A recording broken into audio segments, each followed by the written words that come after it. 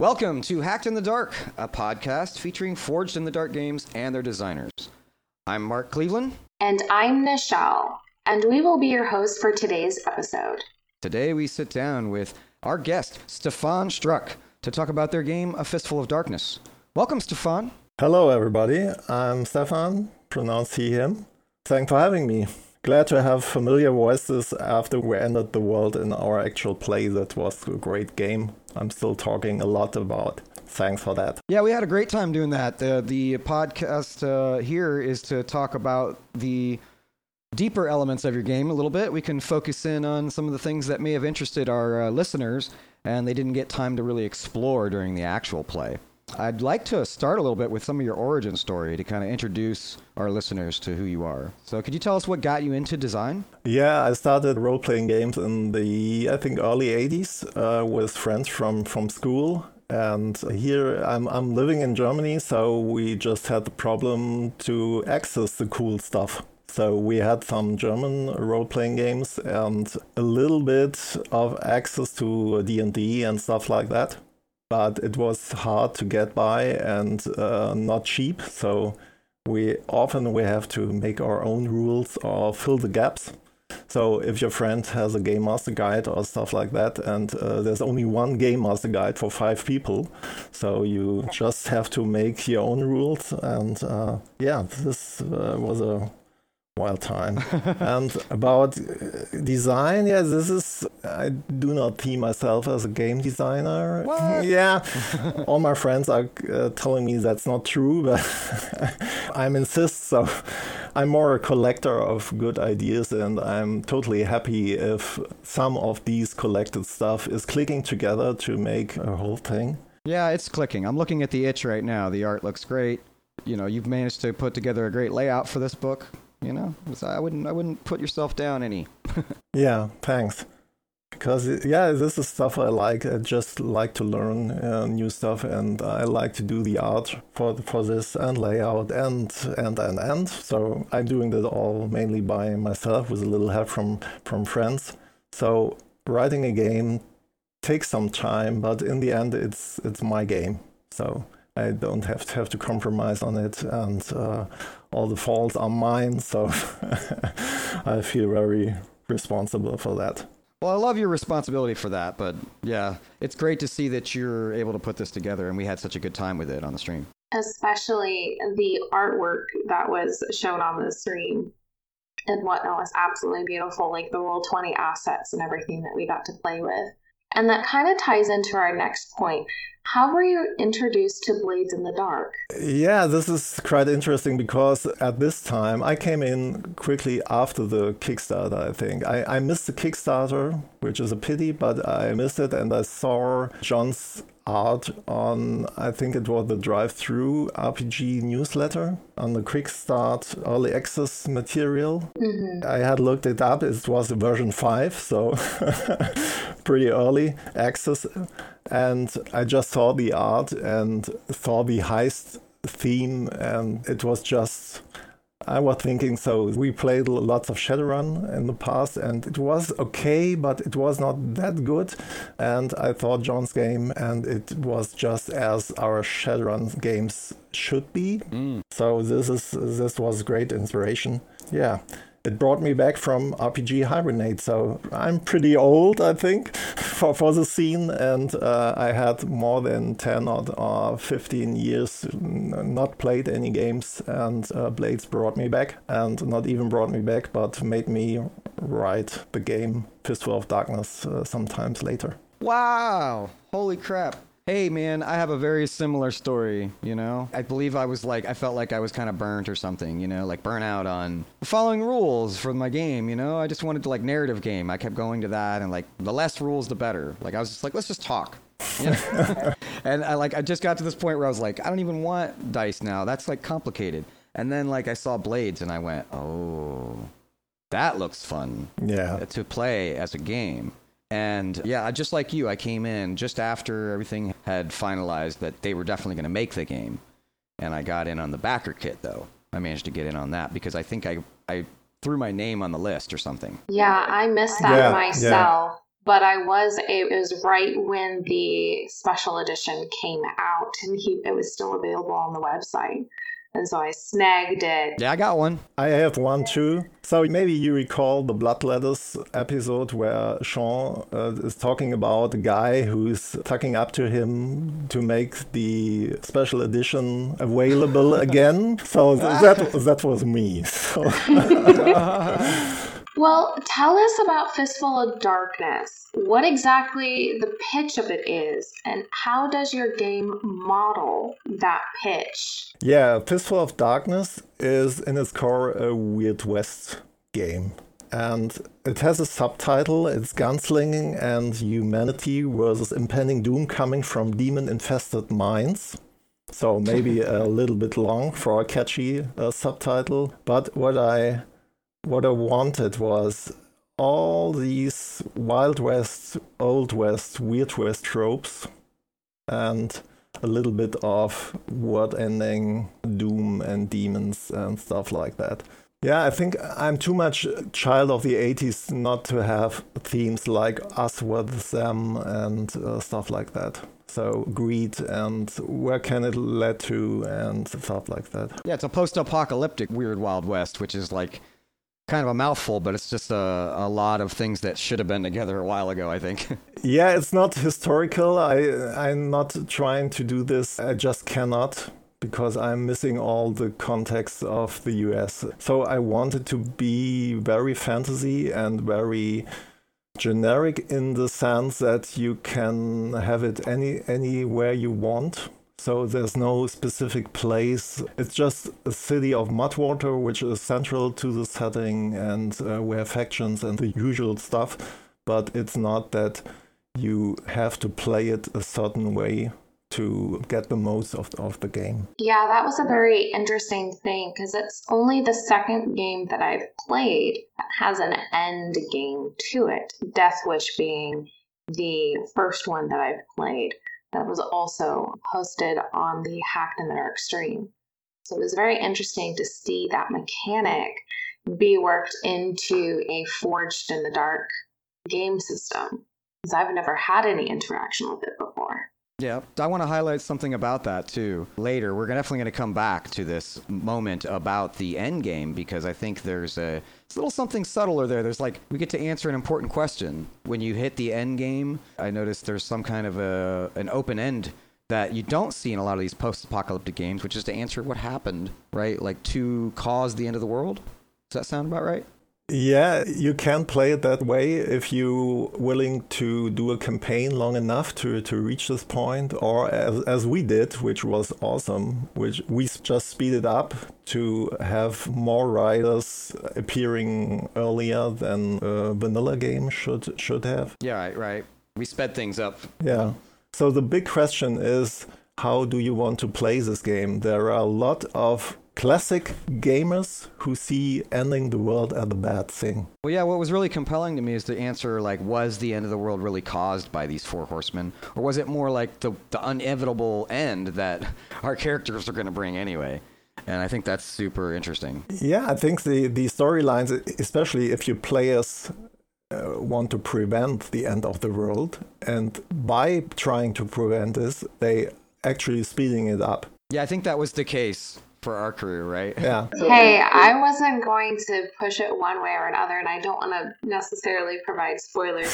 Yeah, that's one of my favorite examples of like interplay between characters and players and how those things will intermingle when everybody's kind of on board. Yeah, one of the favorite things in all Blade and Hex I knew is the inner conflict XP trigger on the crew. So this is so great because not only that you play this way, but you always get reward for it. And if you have different characters trying to reach different ends, this is totally fine. This is wanted in the game and makes it so interesting. So it's not to win the game, but to tell a good story. Well, maybe that's a good way that you can talk about what makes Fistful of Darkness so special. I realized, there's a body of fiction that you've gathered through your head that's different from what we get over here, and I think that will set your game apart a little bit. Yeah, so maybe it's time to make a short confession to all the Deadlands fans out there. So, so the big story is I never played Deadlands and I never read it. I read it afterwards, after I wrote Fistful of Darkness. So what makes this game happen was actually a game of Shadows of Brimstone, which is a board game. A friend of mine bought it and asked us to play. And we had really fun playing this game. It's a dungeon crawler style, Weird West. They even have a downtime. So where you go back from crawling demon-infested mines back in the city and healing and stuff like that. And the guys I was playing this game were the same guys I was playing Blades at this time. And so we just looked at each other and we thought, yeah, why not play Blades in this setting? Oh, I love that. Yeah, and so I did that. And Shadows of Brimstone, obvious, has Deadlands as its root. So it has Bloodstone, I think. So I have Hellstone. So it's what I needed was a rush, like the Gold Rush, only more of the Gold Rush. Only hellish and way better. yeah, hellish better, yes. So my other sources were The Sixth Gun, which is a comic by Colin Bunn and Bram Hurd, published by Oni Press, which is just awesome. So if you don't know this, you have to read it. It's multiple volumes of very cool stuff. It's Weird West to the bone, and have this, the world will end, and what then? So what is the next world? So in my games, there's always the next world. Depending on your players, these next worlds are very different. But this comics has this wheel of destruction and recreation of the world, and who is allowed to shape the world, and who's only, can say, a slave in this world, and who's the master. So, and I tried to find different sources and had the luck to stumble upon Hard West, which is a computer game by Created Forge Games. I think it's a Polish company, and they really lean into this Weird West theme. They have undead main character, which brought along the Revenant playbook and my hack. Yeah, and of course the granddaddies of Weird West like Jonah Hex and El Diablo comics. So stuff like that. So if you start to look for it, you find lots of good stuff. Yeah, I think this is great that you mentioned the source for your currency in your game, Hellstone, because that is sort of one of the central topics is the hellish currencies in Forged in the Dark games.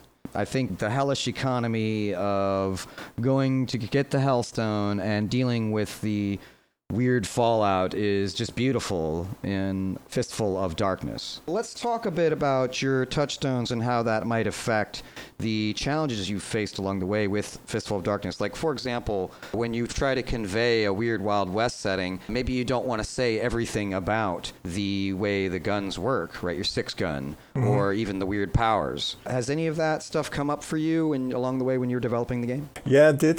So touchstones are really useful if you want to set the broad theme, I think. So just mentioning Deadlands or Jonah Hex, it brings your player to the table, but in the details it may be a bit different. So especially in the currency, I was a bit lost while designing the currencies, and the early game had this two currency already, Hellstone and coin, because I just wanted to have this Hellstone rush as a main theme. I did not have Doom at this point. It was an early alpha version. I still had heat as some kind of trouble, not necessarily from the lore, but from the other factions in Mudwater, and it was very unspecific. And then I got a great advice from Sean Nittner, who I wrote an email to, and he asked, why are there two currencies? Yeah, right. A good question. Yeah, it sounded like Kanon. He said there are no two currencies in Forge in the Dark game. Yeah, I know Sean's tone might have been a little different there. I think he was probably saying, well, just explain it, you know? Yeah. No, the question was spot on because I was thinking about that. If I just delete coin, delete Hellstone, and then I had the third choice, which was make the choice between coin and Hellstone the core of the game. So you already in session 0, you already have to choose as a crew or posse, as it's called in Fistful of Darkness. Do you want to have 2 coin, which is totally fine, or do you want to have 2 Hellstone, which is double the worth of coin, so 4 coin. But if you take the 2 Hellstone, you get 2 Doom right from the start. So you have, I hope, you have inner conflict right from session 0 baked into it. So I think this was a great moment to give this game a center to design all the other stuff around. Yeah, that's great. The economy itself is one of the things I really wanted to focus in on because I think having multiple currencies is important. You know, it does split kind of at the efforts of the players in a way that you don't see from Blades in the Dark, you know, vanilla. Yeah. So one of the big questions in the game is, okay, you want to buy something. How do you pay? Do you give him a coin or do you pay with Hellstone? What are the implications of that? So is he annoyed because he don't like Hellstone? Is he amused? Is he delighted because he may be a mad scientist waiting for Hellstone to fire up his engines, stuff like that? Endless possibilities on this side. One thing I really enjoyed about from a GM perspective on Hellstone during the stream of the actual play that we did, it really allowed me to bring in different mechanics and also really push back onto the table certain consequences, certain things that were going on in the world, and essentially make it to where if my table felt that they were getting a little lost in like what they were doing, now they had to make a decision. It's a very good pacing mechanism, I found. And also, it causes your players usually to take a little bit more of a risk because, well, now there is something that happens every time I interact with Hellstone. How am I interacting with Hellstone? Is that going against or is that going for my beliefs and drives? Is that going against the posse? What are we currently interacting with right now that can drive the story forward? Just with the interaction of Hellstone beyond simple coin. Really, I quite enjoyed it. I think what you're saying is this is like a GM control that we didn't realize what we get, right? It's a way for you to like shove the story one way or the other, right? We get to say, take this currency and see what you do with it.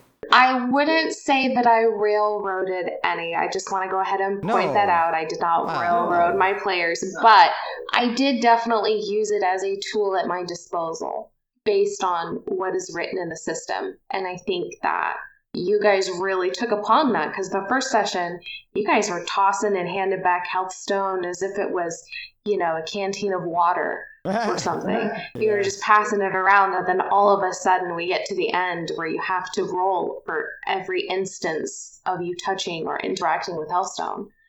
And one of you even licked it at one point, which I thought was hilarious because the possibility of a mutation coming out of that, and that, of course, came up later on in the stream series. But absolutely, I used that as a tool at my disposal. It was fantastic. Yeah, I think it was really pointed that way that worked. It's a very loaded currency, if you want to call it that. So it brings on many choices. If you want that in different circles, it may be totally fine to use it, and in different circles, it's.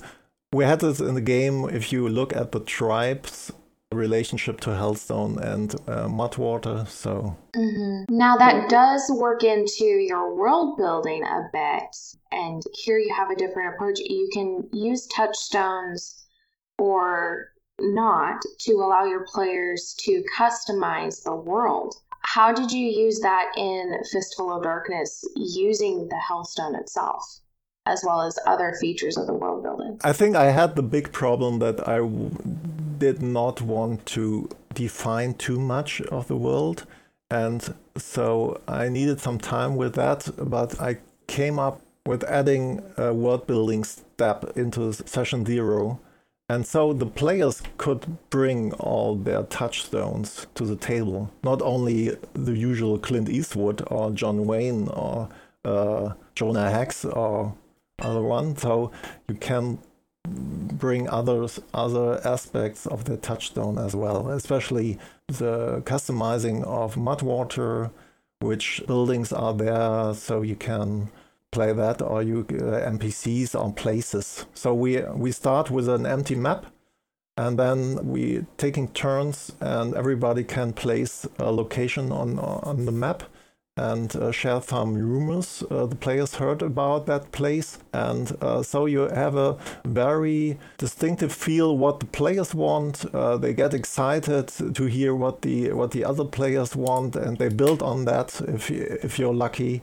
And by the way, as a GM, you get much material to build on. The great ask questions and build on it. So yeah, it's a way to customize the world more to the likings of the players. This seems like a good way to segue into the next swing, because one of the ways that you express yourself here is through the setting, right? Like you were saying something about the cyclical nature of the campaign. Like when something ends, the end of the world comes, usually the campaign goes on. Is that right? Yeah, I'm a big fan of the information that Blades came from the end of what system was it? John played Dungeon World, I think, was it? He ended the Dungeon World campaign and the sun was gone and the gates of death were gone, and so Blades in the Dark came up. So this is a great place to go in my point of view. So it's not an end, but the start of something new. Yeah, like you answer a question and that kind of springboards the next campaign, which I think is very unique to most role-playing experiences. Usually when the end of the world happens, our characters die, or we're all after that. You know what I mean? Our characters are all after that's already happened, and we're trying to pick up pieces. In this game, we might like break all the pieces and then and watch and see what happens afterwards when they get thrown into a fire and get recycled. Yes, this is great for all Blades game, I think. So if I recall my D&D games right, so this was always you're a small character in a big world, and if you play long enough, like 5 years, 10 years, the same campaign, maybe you have the chance to alter the state of the world a little bit. So like buying a castle and being a lord or something like that. In these games, if it just happens, so you kill an important NPC in the first session and you ask yourself, so what's the impact of that? So these are great games. So we had really cool Blades and Fistful of Darkness games. So when the players look to the GM and ask, is this possible? The answer is always, of course. This is possible. You just have to live with the consequences. Yeah, it was a really wonderful thing. I'll point again to the stream that we did, A Fistful, to that end episode with the posse, and especially that inner conflict trigger during the end, essentially, of the moment, the big build up through the entire series to that end point. It was just absolutely fantastic. Could you explain a little bit more on the posse? Because I know that that's a different take on the Blades crew and playbooks. Can you explain a little bit more on those? Yeah, it's similar to Blades in the sense that we have like crew books, which are, for example, Hellstone Scavengers or Outlaw Posse and Bounty Hunters and the Tribe. What's a bit different is that you give a strong direction with choosing these playbooks. So I often see bounty hunters because hunting something sounds like fun. So mainly demons, by the way. So yeah, why not pick the hardest foe in the setting? So this seems to be lots of fun. Well, that could also work for hunting other fellow outlaws, correct? Yes. Excellent. Classic bounty hunting, or you name it. So what Or hellish bounty hunting. hellish bounty hunter or monsters or stuff like that. So I wrote the Hellstone Scavengers because as I was talking with a friend about the hack and mentioning Shadows of Brimstone, and he said, oh yeah, and then you need Hellstone Scavengers in that. So I wrote that, but the funny thing is nobody wants to play them. So it's too scary. Yeah, it's maybe too scary, maybe right? So I even had some difficult rules how you play it. We might have to do a take two for the crew that we did the stream for, and have you guys actually play with the consequences of your own actions. Oh, play with all the fallout from our first Exactly. Yeah. Ooh, that would actually be a great follow-up stream. Yeah. Ooh, yeah. If people are interested in that, be sure to let us know. We will put it together. Vote for it, and we will do it. So. If we get one mention of it, we might do it, actually. One retweet. That's all we need. No.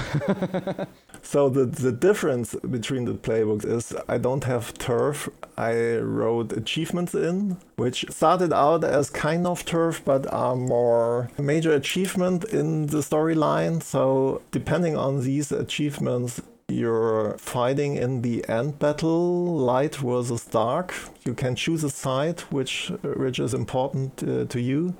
And then you can use your achievements to turn that battle around or not if you choose not to. So that's a big difference in the playbooks. I just wanted to tie that in to the end game and make the players count here very much. So again, during the game, it's not that clear if you trying to get dark achievements or neutral achievements or light achievements. The side you're on may not be that obvious, but in the end it's important for the outcome of the end game. Just one thing which is very important for me is this is not a good versus evil. So this is dark, whatever that means, versus light, whatever that means. So dark is more, in my point of view, in my game, which may be totally different from your game, is that dark is more about change and light is more about preserving. Ooh. There may be demons and angels, but angels may be boring guys. So They're the status quo. yeah, maybe. So I think that's super interesting. yeah, when you read the Preacher comic, you cannot see angels anymore as creatures of light and the good. So and I guess this dark light theme also has a lot of importance to you, like calling back to your touchdown with Six Gun. yeah. So the Six Gun is also going into this direction. So they're starting out with villains and good heroes and dark villains, but in the end you see that just how they came to be and how they change over the way of time. So this is very, very interesting. Is that a movie or a book? I'm going to definitely show my noobness here. The Six Gun is a comic. I think there are plans to do a Netflix series from it, but yeah, rumors. So still hoping for it. That sounds hot. That would be really fantastic to do based on a comic. God, I couldn't imagine what it would be like to have your comic turned into a show, or your role-playing thing or whatever. But like this would be so good on screen, Stefan. Yeah. It really would. As like a show that loops right through the city of Mudwater and rechurns the characters and like reintegrates the fiction with new setups each time. Yeah. It would be a masterpiece if you could get the team behind it. So Netflix, if you're listening, call me. Yeah. We have an agent sitting online ready to negotiate. We want Tree to play the same part the entire time, please, because they have wonderful buttons. Though honestly, doing a show would probably traumatize them all over again. Right. Yeah, and we need Ray to play Matt Monroe. He's got to be the special advisor to the whole show, I think, because of his role as Mad Monroe. Yeah. It's like unforgettable for me. Again, we'll go ahead and plug the stream for our listeners. If you haven't listened or watched the stream of Fistful of Darkness, you really should. Yeah, I'd say you got hooked up pretty well. You got a crit on the find a group roll before the game there, Stefan. That was perfect when we all pretty much had like we had varying interests, but we had similar things that we felt was important to talk about. You know, and I thought that was interesting. And we didn't have a lot of it. We didn't talk about much of any of it. We were figuring it out on the fly, and it just worked out so well. Yeah, maybe now, if I think about it, we all knew that we were ending the world somehow. So maybe this is a good information to have for all the players, that in the end you will have this big decision in front of you. So this will not only, okay, the status quo, yes, we will try to reach tier 4 someday, or we will take our revenge or stuff like that. So it's just that everybody knew in the end there will be a big question and which side I am on. It may be not conscious decisions, but especially my character Ezra was always thinking, what will he do when the end of the world came? Is it a solution or a problem? And I think maybe this is a good thing that the game ties it together. Yeah, that was a question for my characters, what they're going to do. Like, I invented, my own reasons, basically. I threw in some turmoil where I was like, oh, the brother, something weird happened with the brother. And my character's brother, having been possibly dead or passed on, they believed that they were there in the beyond waiting for them. Maybe they could get them back. And so the end of the world was worth bringing about for them, but they weren't sure they were going to do it. Because here they were making these connections with these other people that were actually bringing them out of the negativity of being tied up in this brother thing. So it was almost like a race against time, an emotional clock. Like, I had a clock on my page that was like ticking down. Yeah. It was like, when you run out of time, they're going to just throw all of the cares out the window. But there's another clock going that's filling of like the friendship meter or the give a care meter for the world. And your characters were all ticking that for them. And that was interesting for me because I didn't expect that going in. I thought it was going to have a singular motive. And then that all just kind of got forced by the Hearthstone and by our great GM doing everything so well, masterfully weaving everything together. What? You turned from a flat character into a round character? Yeah, you could. It was like that Simpsons episode where you could see the back of Homer and see the shoulders and some 3D thing, they're in the 3D world. And then I got sucked into the portal, like at the end of the episode, like where I'm trying to crawl out of the 3D matrix whirlpool that's forming. And I fell right in. It was great.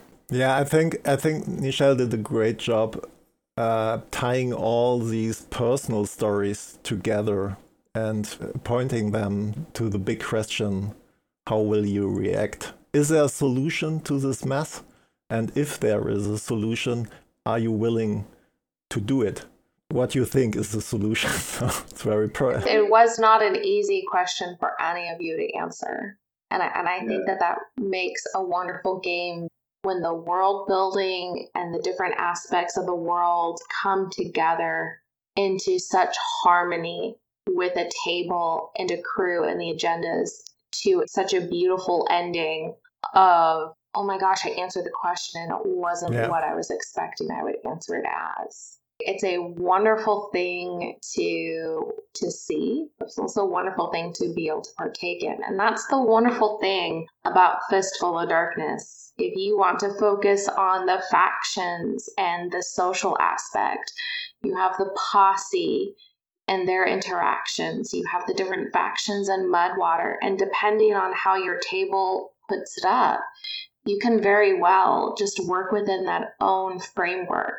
Or you can bring in other aspects, such as the Four Horsemen and more Hearthstone and the Great Burning Beyond.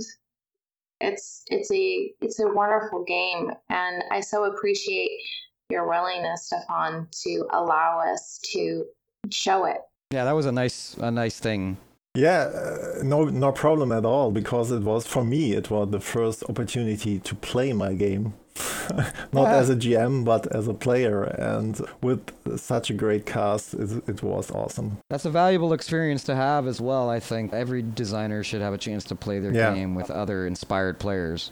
and have someone else run it. Not only does it different, but it's also somewhat the same, right? Like that there's some of the things that you really wanted to have happen.